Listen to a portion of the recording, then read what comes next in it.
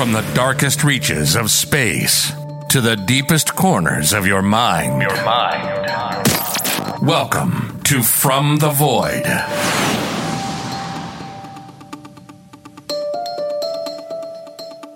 When I was younger, I was captivated by the book series Scary Stories to Tell in the Dark. You know, the one they recently made a movie about, and also has the terrifyingly creepy illustrations that I may or may not have tattooed on my arm. My daughter refers to it as my scary, spooky church tattoo.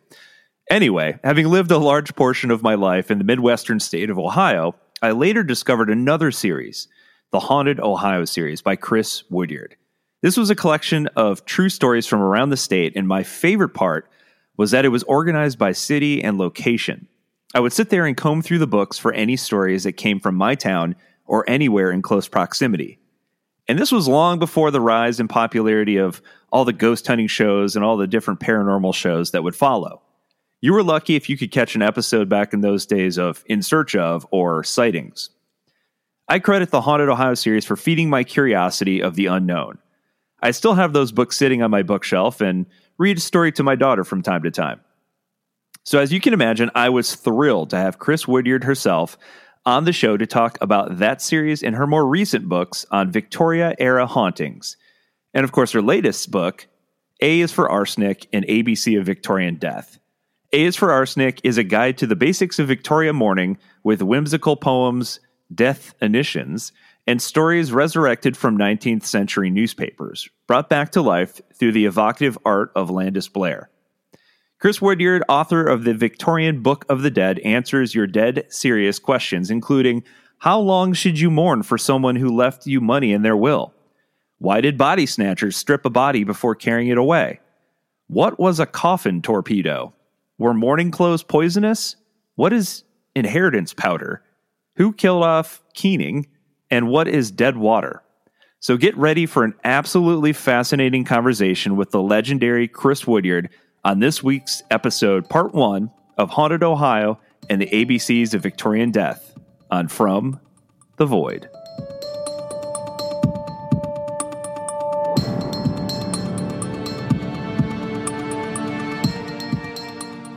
All right, welcome to the podcast. I'm so excited to have my guest on this week, Chris Woodyard. Thank you so much for spending some of your day with me. Oh, thank you for having me. Absolutely. So I grew up on some of your books. You wrote a series of collections of ghost stories around Ohio, Haunted Ohio books that I definitely have many copies of and that I pull out every once in a while to read. So I was very excited to have you on. But you've since then written more extensively outside of Ohio, but we will certainly get into that. But before we do, talk a little bit about yourself and what got you interested in this topic to begin with. It runs in our family to see and sense ghosts, so I come by it honestly, I guess. My grandfather could always know; he always knew when people were going to die, which is kind of an unsettling gift to have. His father also could see ghosts, and it was quite interesting because I grew up in the 50s when ghosts were not fashionable. You didn't talk about them. It was superstition. It was stupid. So my family didn't quite get what was going on. My father was a scientist, and I think everything was just sort of, he basically cut off his family from talking about this stuff around us. Turns out my cousins knew all about it. They lived in the same town as my grandfather, and he'd tell them all about the ghost stories. And it wasn't until I was in college, and, you know, I'd had all kinds of weird experiences, but didn't really know what to call them. I was in college, and my cousin had just died, and he was at a family reunion with me, and he turned to me and he said, yeah, your cousin and my dead brother came into our room the other night. And my jaw just dropped, and I said, you see them too. And it was such a revelation because I didn't realize that we had this family, I hesitate to call it a gift because it's really quite shocking sometimes. But that was the first time I realized that this was kind of a family thing. It skipped my dad, but my daughter has the ability also. And I used to take her sometimes to haunted places and see what she would experience. So wow, that's incredible. How I got my start. And as far as the books, I had done a guidebook to the Dayton area. We had moved from Indianapolis to here, although I'm originally from Ohio. And the librarians were really helpful. And after it was done, they said, "What are you going to do next?" And I said, "What do you need?" "We need a book of Ohio ghost stories." I said, "I can do that," because I'd lived in a haunted house over by OSU. I had a vintage clothing store. And some people said we brought the ghosts in with the clothes, but there was also an old man that lived there. And it was odd because he would steal things. He stole a piece of my pantyhose and it was hanging up to dry in the bathroom. And I'm like, kinky ghost. Yeah. He taught the budgie to say naughty words. So that was interesting. He also tried to push one of my clerks down the stairs. And the first time she told me this, I was very skeptical. I said, no, you just caught your heel or something like that. And she says, no, I felt hands shoving me in the middle of my back.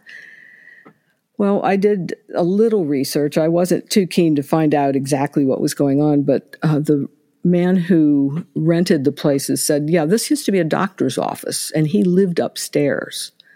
And he died in this one back room where none of us liked to go. In fact, I sent a friend of mine up there just to see what she would feel, because I just couldn't cope with the room. And she came running back downstairs and out the door and didn't talk to me about it. And later I found out she saw this man standing in the closet. And I didn't realize, but she's sensitive to ghosts also. And I don't think she's forgiven me for sending her up there without warning.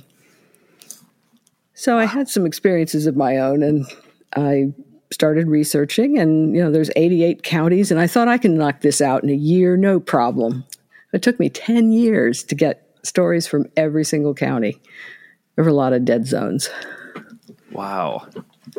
Yeah, and one of the things I always enjoyed about those books is that you organize them in a way that it's by I believe you did it by county, so you could kind of narrow down if you were from a particular county, like Franklin County per se. You could kind of narrow down, here are the ghost stories that were collected around my area. Right. Yes. Yeah. So I just thought that was really cool, the way that you kind of put that together. Good.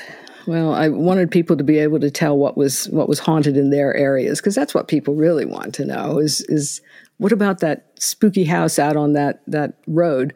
When we first moved to Dayton area, people kept saying, "Oh, this road out here, this is really, really haunted." I'm like, great, tell me what's the haunting. And there were like 60 different versions. Oh, well, someone is seen hanging on the tree at the curve in the road. Oh, there's an old lady in the window up there, and there's a farmer on a ghost tractor. It was just endless. Yeah, so that must be like one of the major complications in cobbling together a collection of stories, is trying to decipher, fact from legend and determining which version of the story to publish. How do you go about doing that? That's a good question. And things have changed since we've got so many wonderful digital resources now. And as an example, there's this great story of the headless motorcyclist of Elmore.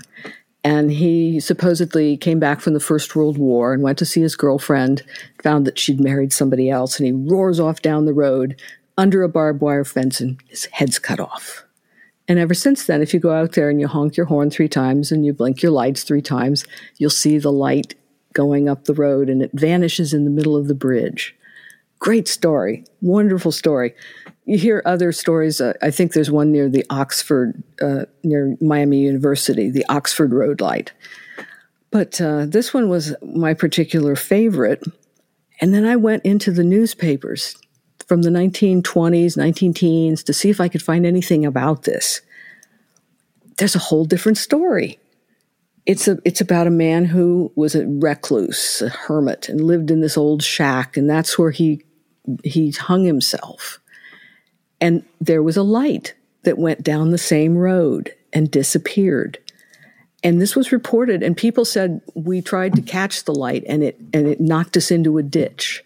There are stories about the motorcyclist knocking people into a ditch.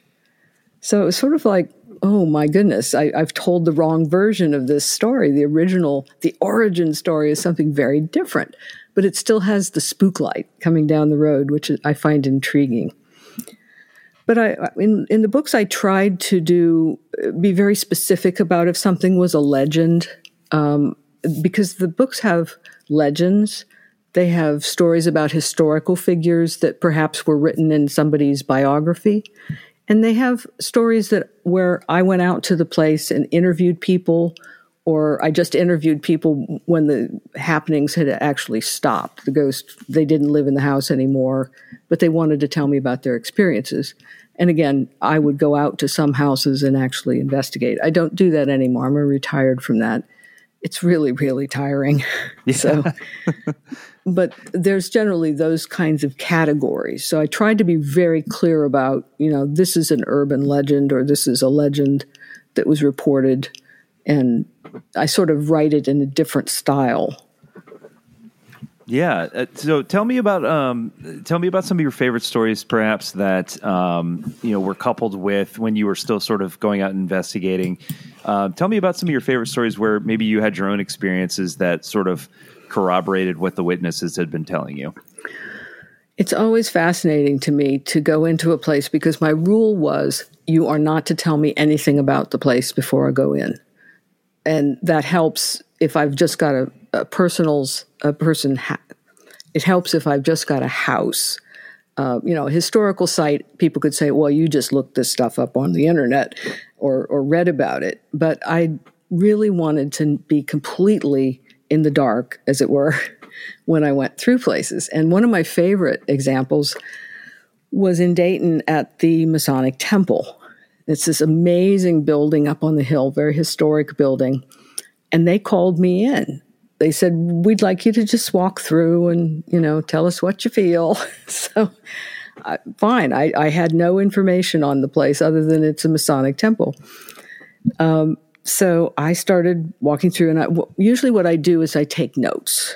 And I'm writing this stuff down.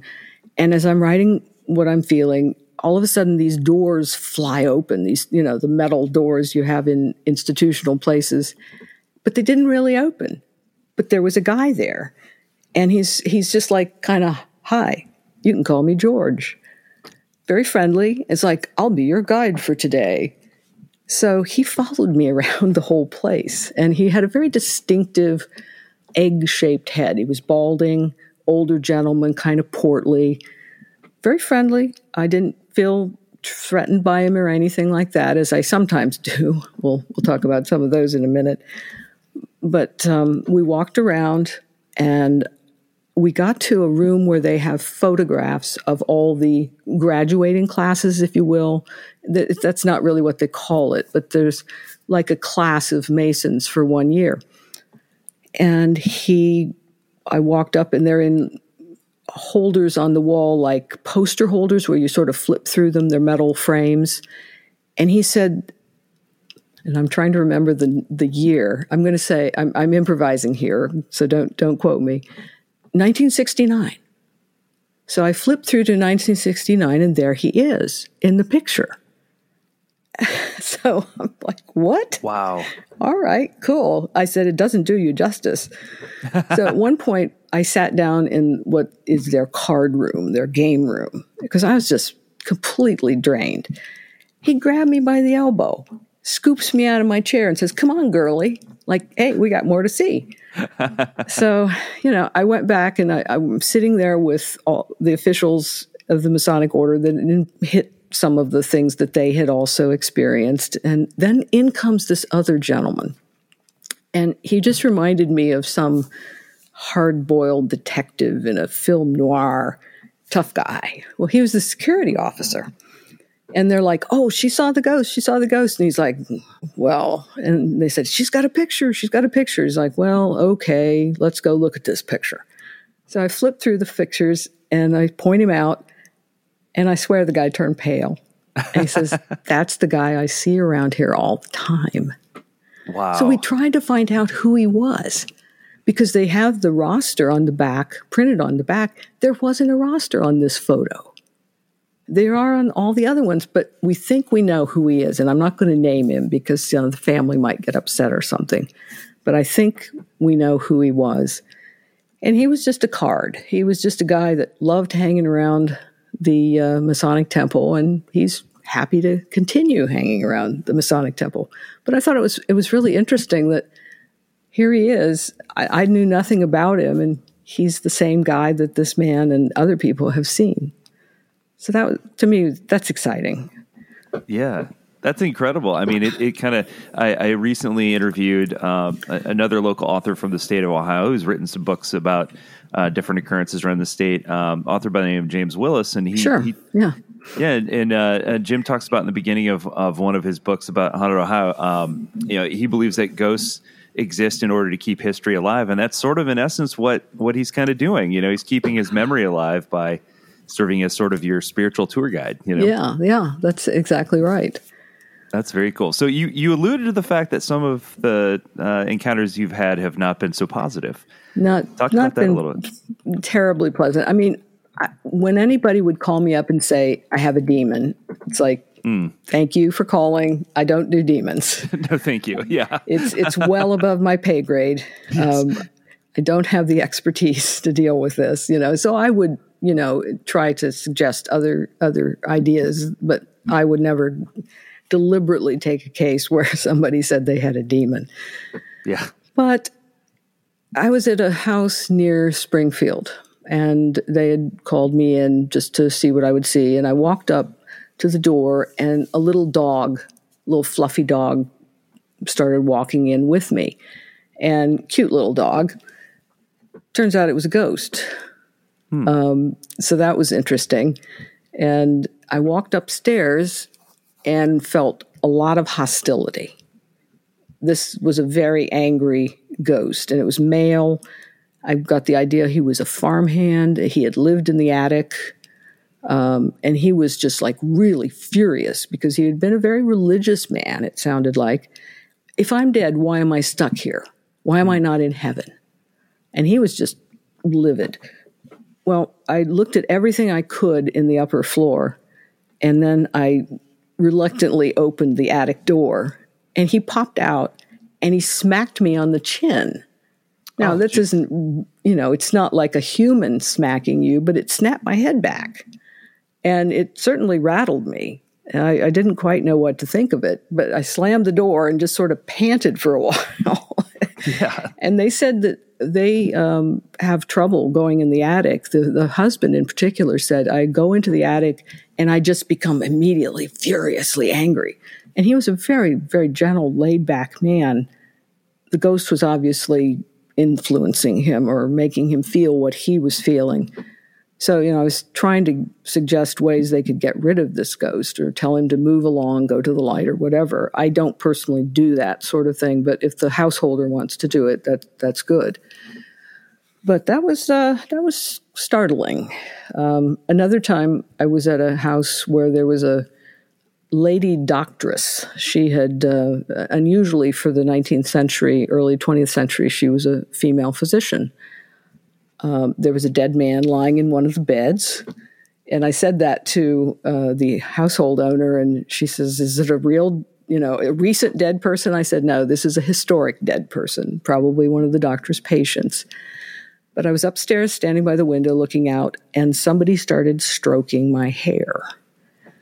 And that was also a little unsettling. I don't like any physical contact from these things. I just prefer not, Let's set some boundaries. Right. You're in my personal space. Yeah. I'm trying to think of some other places. Collingwood Arts Center in Toledo. This is used to be the mother house of the Ursuline nuns. They're a teaching order. And it's this just amazingly Gothic building. It's now used as residence and studios for artists, and they have performances and things there. It was vacant for a while, and supposedly Satanists performed ceremonies, occult ceremonies in the basement. And ever since then, some dark figure has been seen in the basement, just sort of a hoodless, a faceless, hooded thing. and seen by a number of people. There's also a number of ghostly nuns. I was up in the balcony in the auditorium, and there was one sitting down below in the main theater, and she looked up at me, and she was just radiating hatred. Just evil, evil, evil, nasty woman. And then I went into the basement. I was with a friend who said she's psychically deaf, so she's not sensitive at all. And they wanted me to go into this one room. This is where we saw the faceless hooded figure. Come over here and look at it. And I'm like backing away.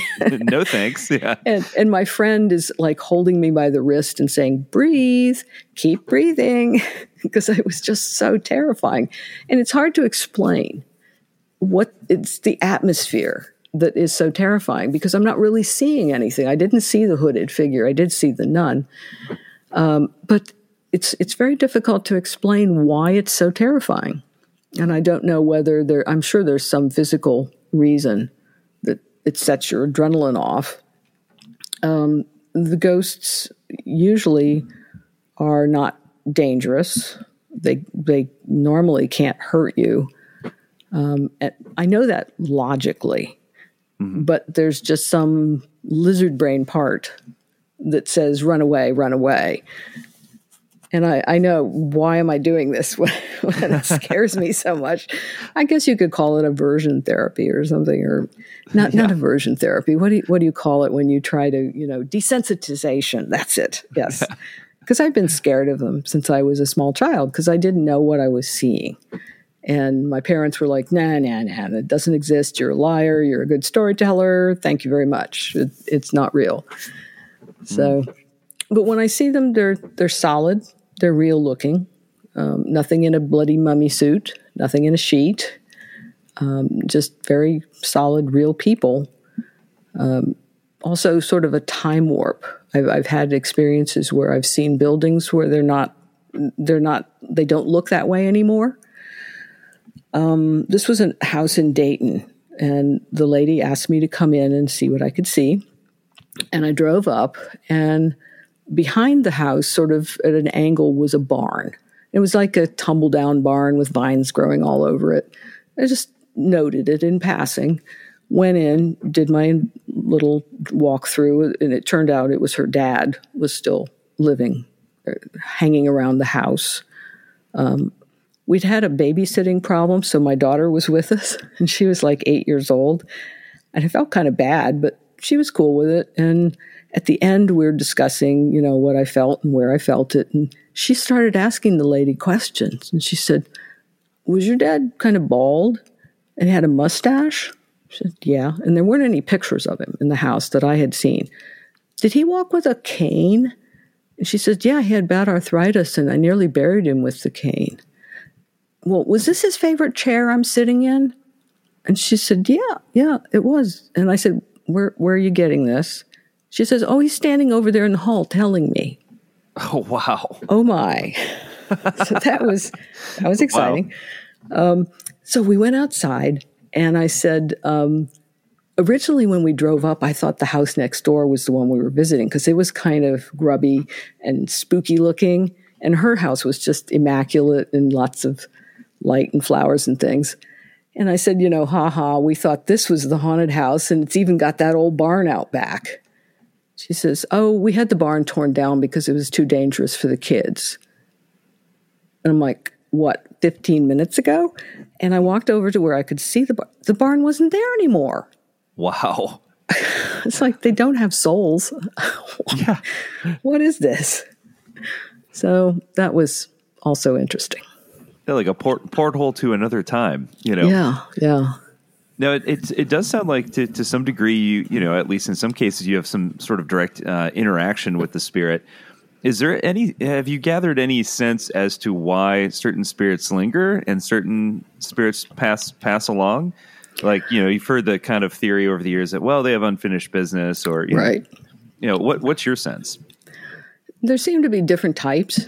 There are the ones with unfinished business, and sometimes that unfinished business is so trivial, you have to wonder. A lady said, yeah, my husband came back, and I was so happy to see him. And he told me to make sure we got the storm windows that we had talked about before he died. And then he never came back after that. It's like, that's it? That's what you came back to say? Yeah. So I thought that, So there are ghosts with a purpose, and traditionally in ghost stories, they want to tell you where they've buried a treasure. I never get any of those. Darn it. Yeah, no kidding. They also maybe want to see justice done, reveal a murderer, and that doesn't happen very often. I've never had that happen.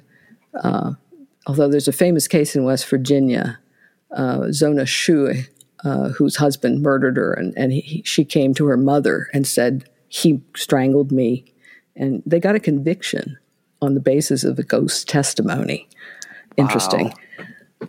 But, okay, so they have a reason to come back.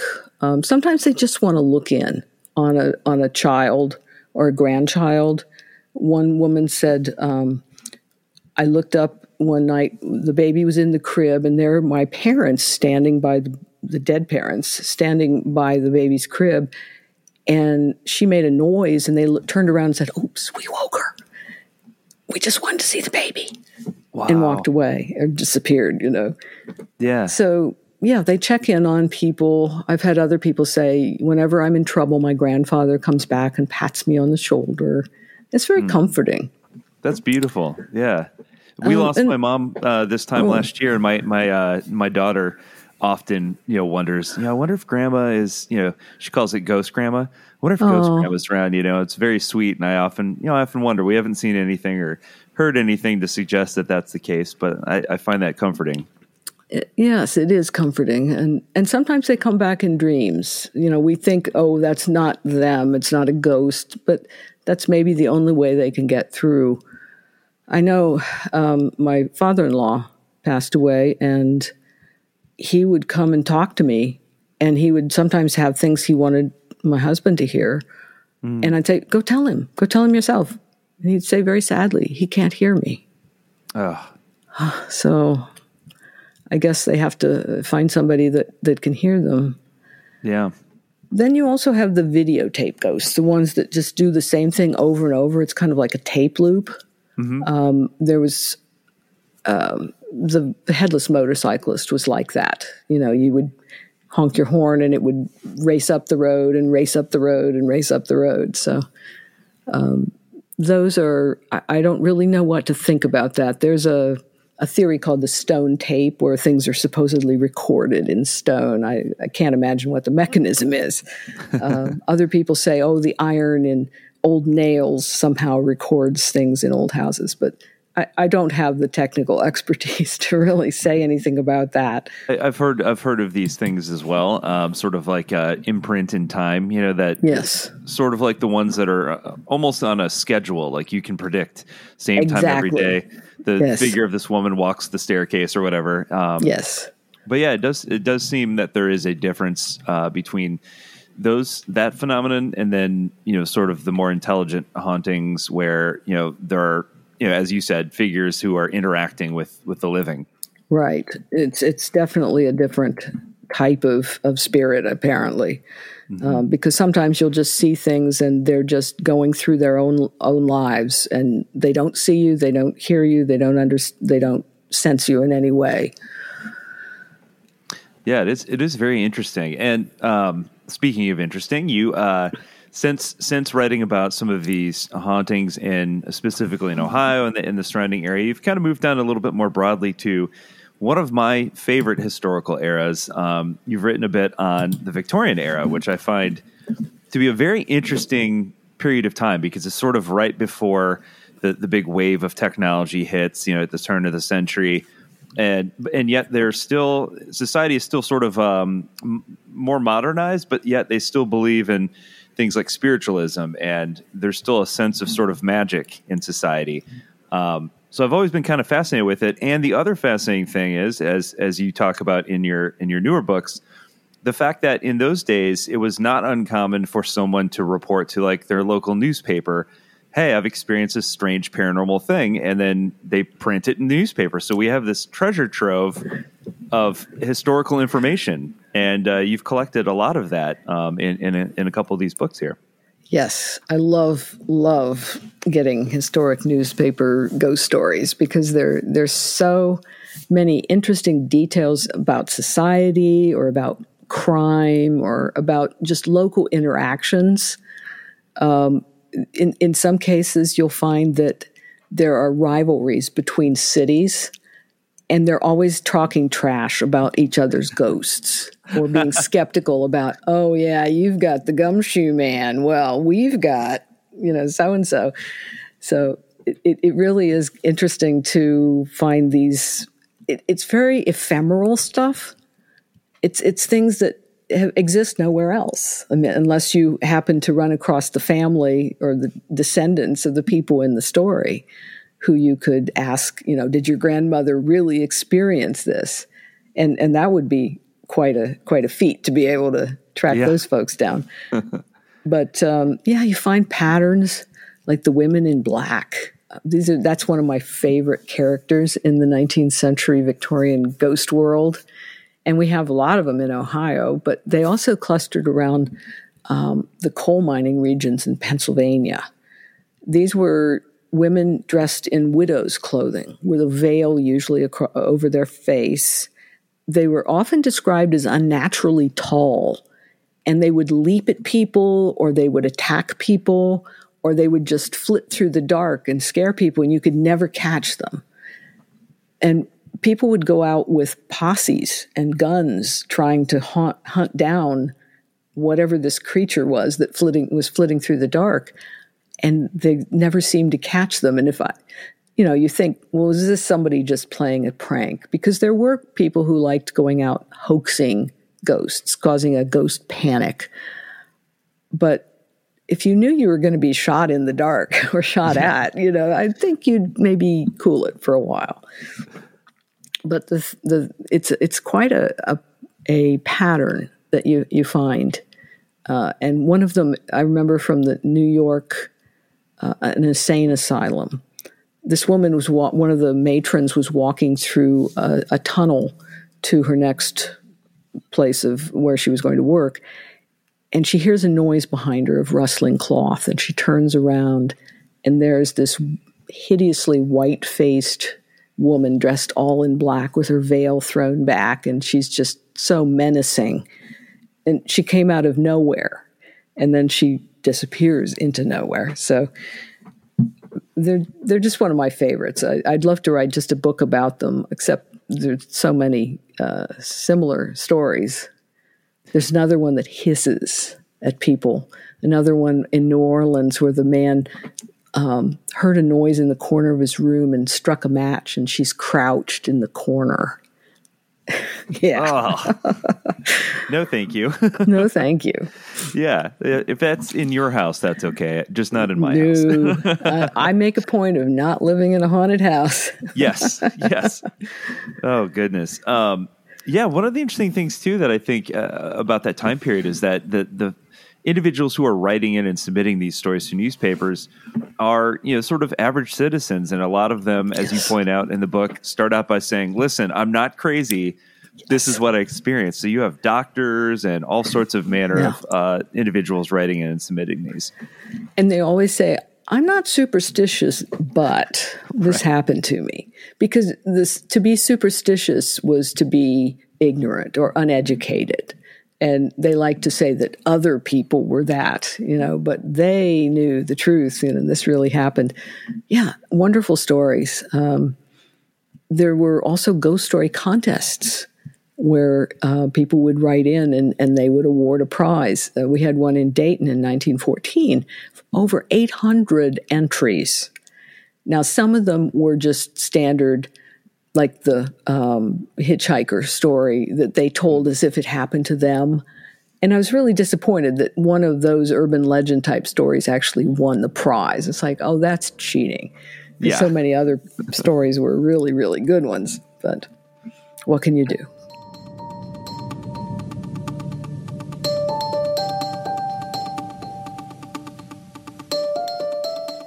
Thanks for listening to this week's episode of From the Void. If you enjoyed this episode or any of the prior episodes from this or any of our 4 seasons, please consider rating and reviewing, subscribing, and telling a friend. Word of mouth for us independent podcasts is the best way for us to get the word out about what we're doing here at From the Void. So appreciate your support. We'll be back next week with part 2 to wrap up the conversation that I had with legendary author Chris Woodyard. And that will do it for this season. But we are working on all new episodes and all new topics, and we will be back before too long with season 5. So fear not. If you have any particular guests or topics you'd like us to cover, feel free to reach out to us on social media, and we'd be more than happy to try to make that happen. So thanks so much for all your support. We'll be back next week. And until then, you've been listening to From the Void.